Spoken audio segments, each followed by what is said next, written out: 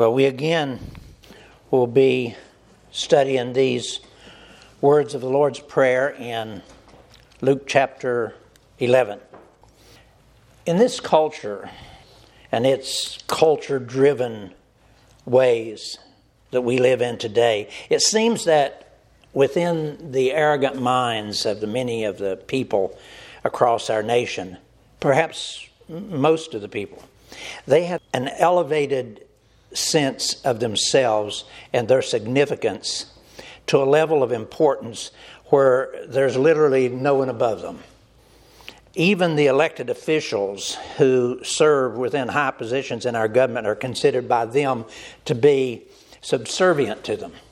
That the only reason for those government officials to be there is to anticipate and to meet every personal need that we might have. And sadly, for many people who don't really know God, it seems that they also think much the same about God. It seems that they think that God is there in heaven, standing at the ready to meet our needs when and if we call on Him. Now, perhaps the words I've just said to you seem a bit overstated for your thinking. But are they really overstated? In the very little news media that I observe, this seems to be the way that our society is moving these days. Now, as for God Himself, yes, for those of us who have truly put our trust in the Lord Jesus to be our Savior and Lord, God truly has promised to stand at the ready for us, to meet our needs. And Jesus told us that. He said, "Truly, truly, I say to you, whatever you ask the Father in my name, He will give it to you." And yes, God is gracious beyond measure to all people. He blesses everyone on this earth in ways that they never even stop to think about.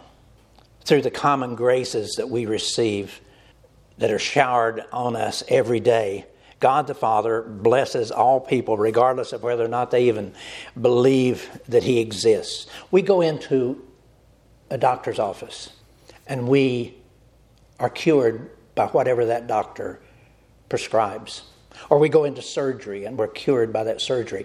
And we thank the doctor. But folks, let me assure you, that which the doctor did was part of these common graces that are showered upon all of us. That doctor doesn't ask you, do you have Christ as your Savior? He doesn't do that. Whether or not you believe in Him or even want to believe in Him, the common grace of God is showered upon you, and so you walk out of that circumstance better than you went into it. But folks, listen. Within this special prayer that Jesus taught His disciples to say, something else is being spoken about.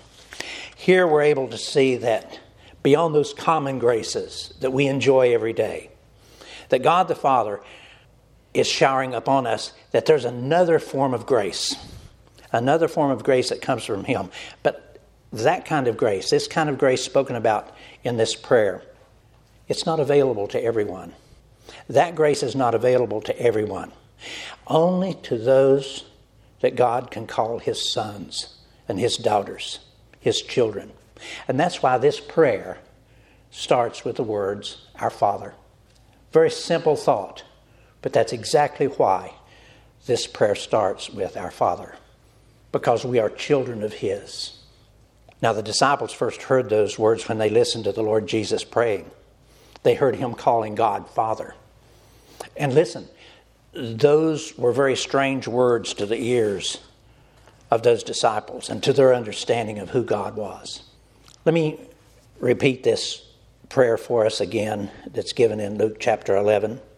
And you'll note that the order of the verses are slightly different than the one that we opened the service with today, and that's because in Matthew chapter 6 is this same prayer but given at a different time, and so it has slightly different wording.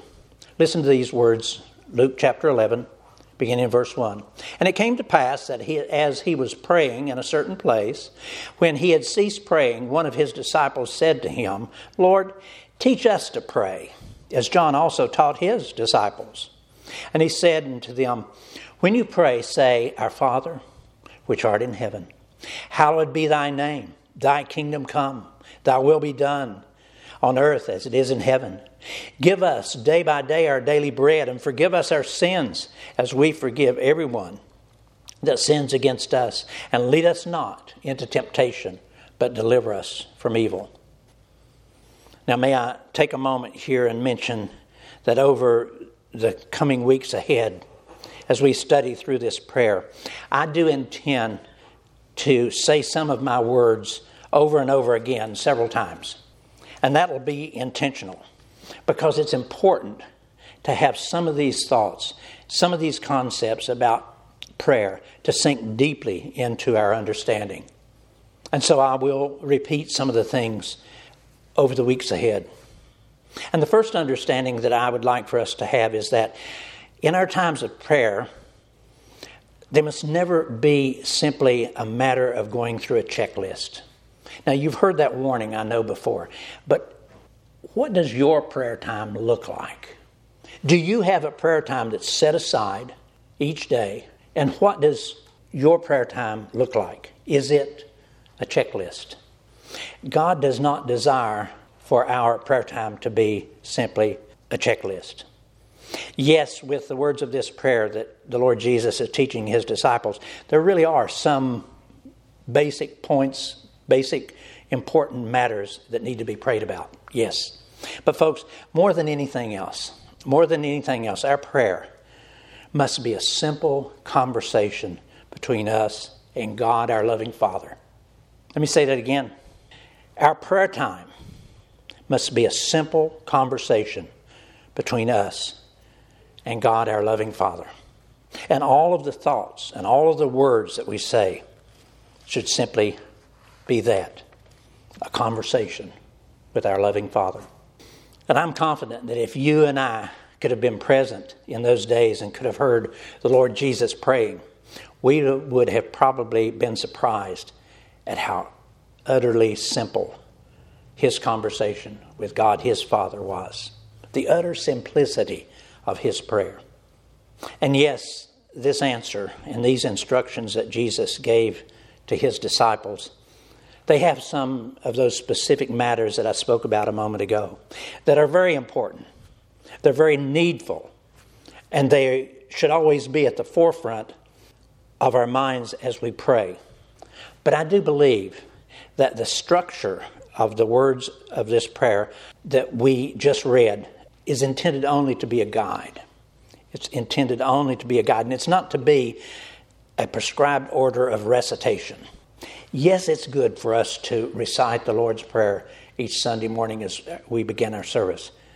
But that's not what your prayer each day should be like. A prescribed order of recitation. These words are simply the foundational understanding that we need to keep at the forefront of our minds as we engage ourselves in an intimate conversation with our loving Father. And I do mean intimate. And may I say again that all throughout these Gospels, we're encouraged to not only have knowledge of who God is, but to also truly get to know him personally and intimately as a son or a daughter knows their father in a very relational way. Is that the way you pray?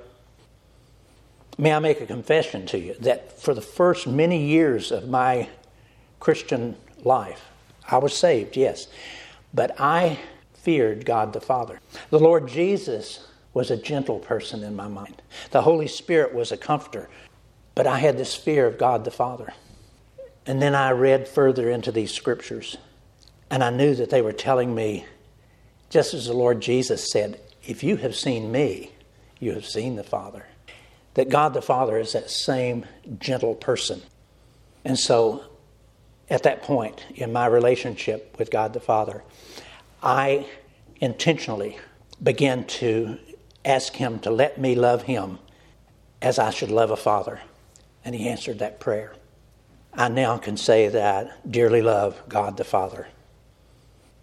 Too often, as we get on our knees and we start down our checklist with our prayer, we're almost as if we are a servant that's asking a reluctant master for provisions, when instead we should be talking to a Father who already knows what we need and really wants to go ahead and give that to us already. Now, yes, as we've said, this one to whom we pray really is God. He is the one, the Almighty God. He's the creator of heaven and earth. He's holy and He's righteous, and He's fully deserving of us fearing Him. But listen, within the covenant relationship that we now have with the Lord Jesus, He's telling us that God the Father now desires for us to come near to Him just as He, the Lord Jesus, does. That's what He's saying in this prayer. He desires for us to come near to Him as the Lord Jesus does, as a childlike son would come boldly into the presence of his adoring Father. And He tells us that. He tells us in Hebrews 4, He says, "Let us therefore come boldly to the throne of grace, that we may obtain mercy and find grace to help in our time of need." I'm reminded of a situation when I was working at French camp, when the president there and I were sitting in his office and we were talking about business, the business that was conducted on the campus there. In came his then small daughter. She was perhaps 5, 6 years old. She didn't ask, could she come in? She came in. And she ran over to his desk and she jumped up on his knee. And as he and I sat there and made decisions about the running of the ministry there at French camp, she was doing all of her work also there on his desk. That's a precious memory to me. And that's what God wants from you and me. He is our Father, our loving Father. And I want you to understand, I truly believe this. I can go and I can climb up on His knee. While He's running this world and everything in it, I can climb up on His knee and be comfortable there as He runs this world. That's our side of this prayer, this equation of prayer. Yes, we are to be respectful of Him. Yes, and we are to, in every way, hold Him in high regard. But yes, we also can come boldly into His presence, and He'll welcome us there. He wants us to give ourselves over to a real humble prayer, allowing our spirits to be lifted up and out of this religion, this religiosity that we've developed in our years of being a Christian. Too often we have the concepts and the principles of Christianity that get in our way, and they bog us down with lifeless routines and beliefs and principles. He wants us to allow our spirits, during prayer, He wants us to allow our spirits to be transported up into that other realm where He is. Out of this lifeless routine of religiosity. He wants our spirits to be lifted up out of that, just as a true son or a true daughter would do. And that's relationship, folks. That's relationship. A relationship which you and I can open our hearts and our minds and share the most intimate of concerns and hurts and needs. The prayer that Jesus wants you and me to pray, it removes this distance that so often separates us from God. You might recall the song by Bette Midler, speaking of how God is somewhere way up there. And from a distance, that's the name of the song, from a distance, He's running this world. Folks, that's all wrong. That's all wrong. She doesn't have it right. And God doesn't want us to have that distance. He doesn't want us to be separated from Him. He wants us to be as close to Him as a whisper, as close to us as an embrace. Folks, do you envision yourself praying in that way? That's what God wants of you and me. Now, how do we know all this to be true? How do we know that God really loves us that much and wants to come near to us and wants the very best for us all of the time? We know it to be true because He has proven His love to us over and over and over again. But above all else, He has proven his love in that he came to this earth. God himself came to this earth in human form, and he suffered the sufferings that we should have suffered, and he sacrificed himself for us. That is love. That's proof. And as if that weren't enough, he went a step further and he gave us the indwelling presence of his blessed Holy Spirit to live within us every moment, to comfort and to guide us through all those troublesome moments of every day. And in this matter of prayer, God's Holy Spirit is the one who actually shows us how we should pray. I mentioned at the beginning of the service that he tells us exactly how to pray. He says it's through the Holy Spirit, through the power of the Holy Spirit. Listen to these words in Romans chapter 8. In the same way, the Spirit helps us in our weakness.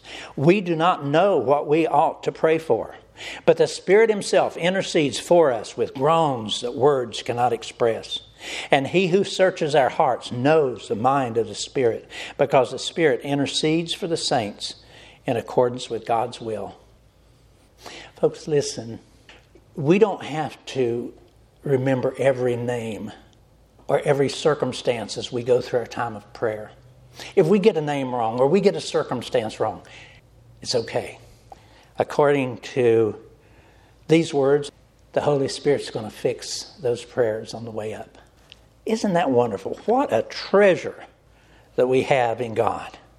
How much more convenient and uncomplicated can God make it for us?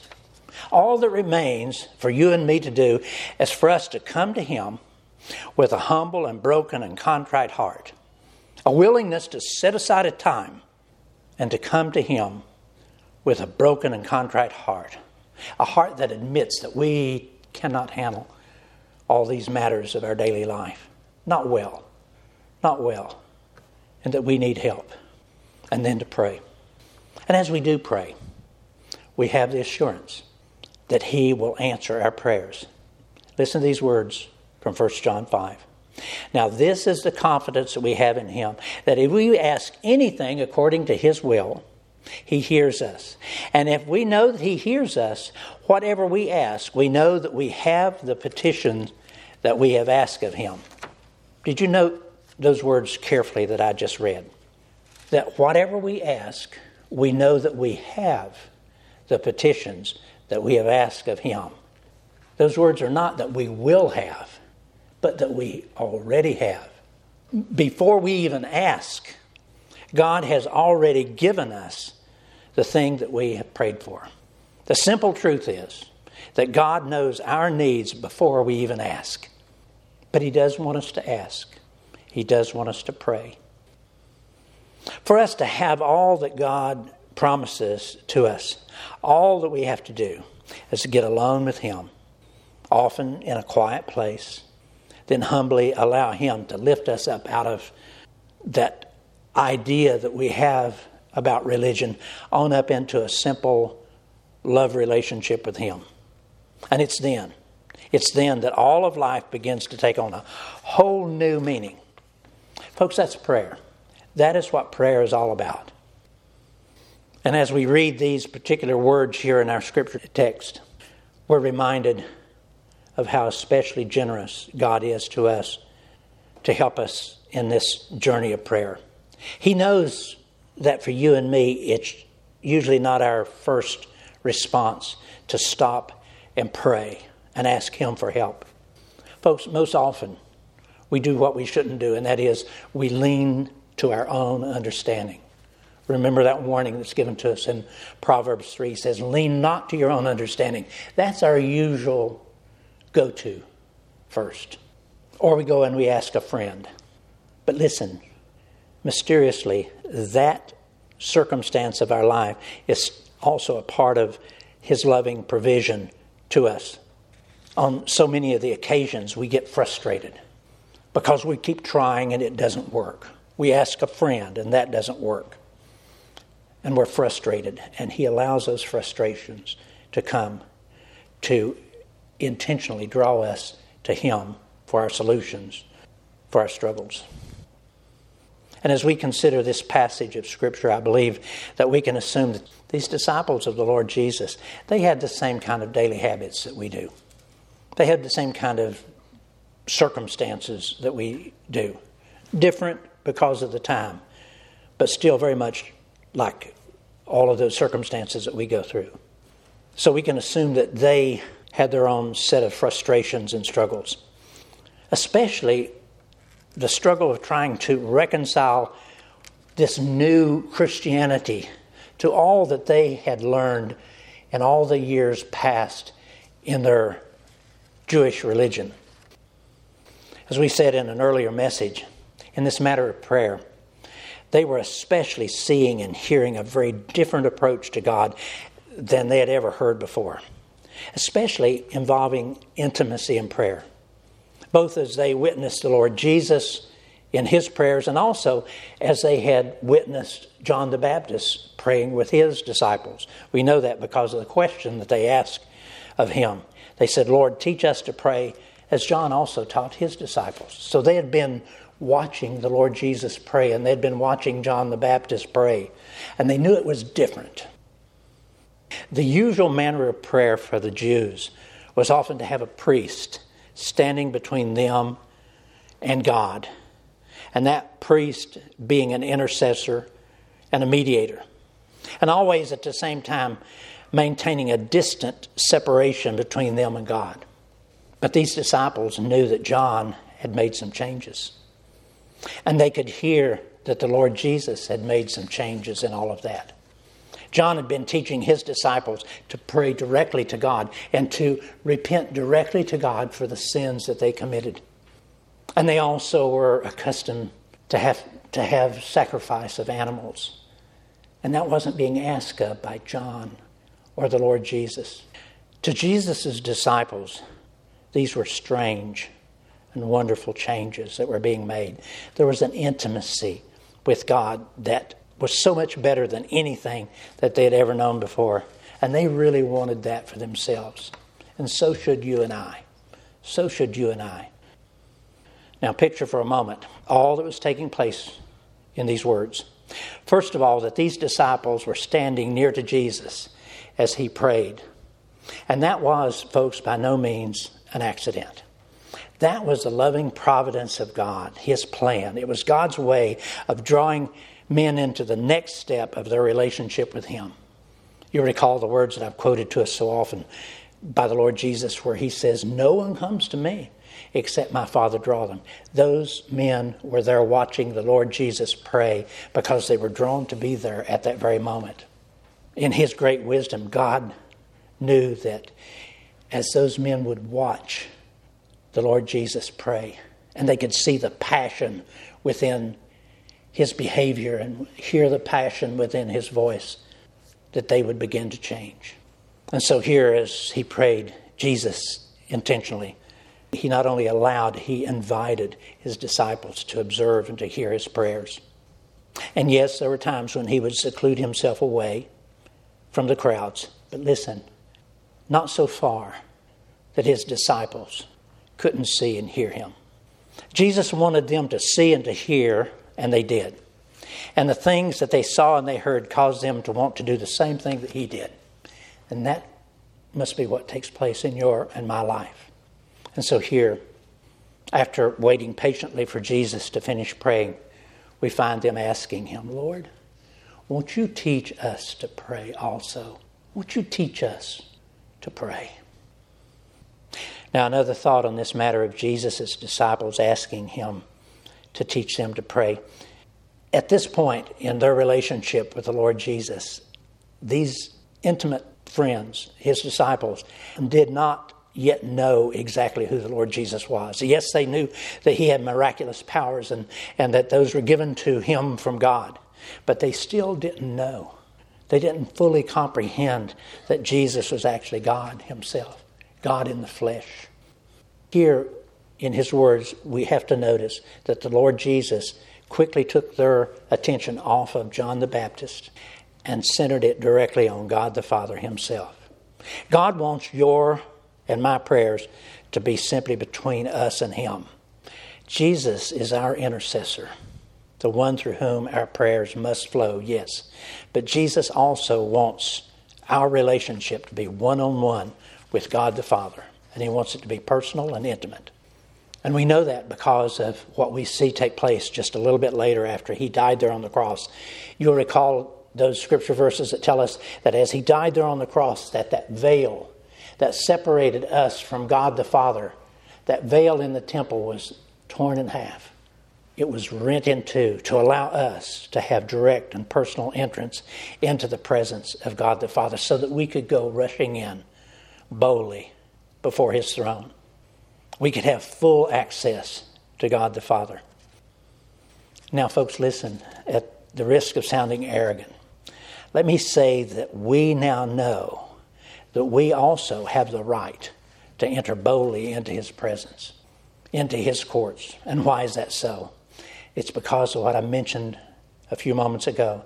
In our salvation, we have become sons of God, daughters of God, and we have received the inheritance that only a true son or a daughter can enjoy. Do you realize that when you received Jesus as your Savior, you became a true son or a daughter of God? And so, yes, you can rush into His presence boldly. Now, let me close with one instruction. It's one that I believe that God would have us to say more than once over these weeks ahead.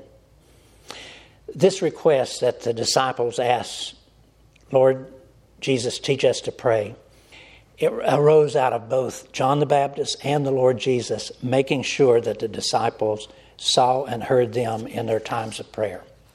Let me say that again. It was because Jesus and John the Baptist made sure that the disciples saw and heard them in prayer. And God intends the same for you and me. Now, while again, yes, there are many times when we really do need to seclude ourselves away and pray privately to the Lord, it's also very important for you and me to intentionally allow our loved ones to see and to hear our prayers. Men, our wives, and our children will be guided by the relationship that they see us have with our Lord. In our relationship with Him, if it is open and trusting, then theirs will be also. But if our relationship with Him is hidden and obscure, then most likely theirs will be also. As I was walking out of a restaurant in the past week or so, I noticed a father and what appeared to be his daughter, perhaps 20 years old, sitting across a table from each other before their meal, and they held hands and they had their eyes closed, but they weren't saying anything. They each evidently had private prayers that they were praying. That's good, but that by far is not the best. And God wants the best, because as I said a moment ago, when our children watch us in our relationship with God, they will often accept that for themselves.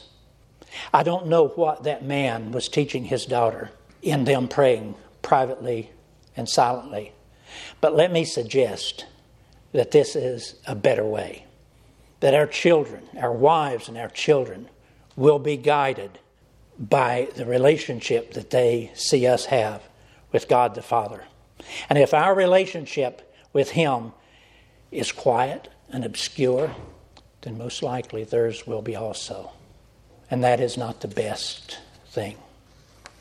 We are the spiritual leaders of our family. Men, we are the spiritual leaders of our families. And in one way or another, rightly or wrongly, we're going to lead our families. So then, I beseech each one of us to intentionally allow our family members to see and to hear our prayers, and also to involve them personally in our prayers. If we're faithful to do that, then God will take our witness and He'll make it fruitful in their lives beyond any measure that we could hope for. Listen to these words from 1 John, and I'll close.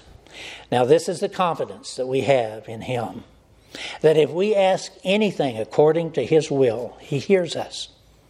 And if we know that He hears us, whatever we ask, we know that we have the petitions that we've asked Him for. Let's pray. Oh, dear Father, this relationship that we have with You, it does have mysteries in it, but You will explain those mysteries to us if we will humbly come to You and open our hearts to You. And so we pray, Father, dear Father, loving Father, teach us to pray. We ask in Jesus' precious name. Amen.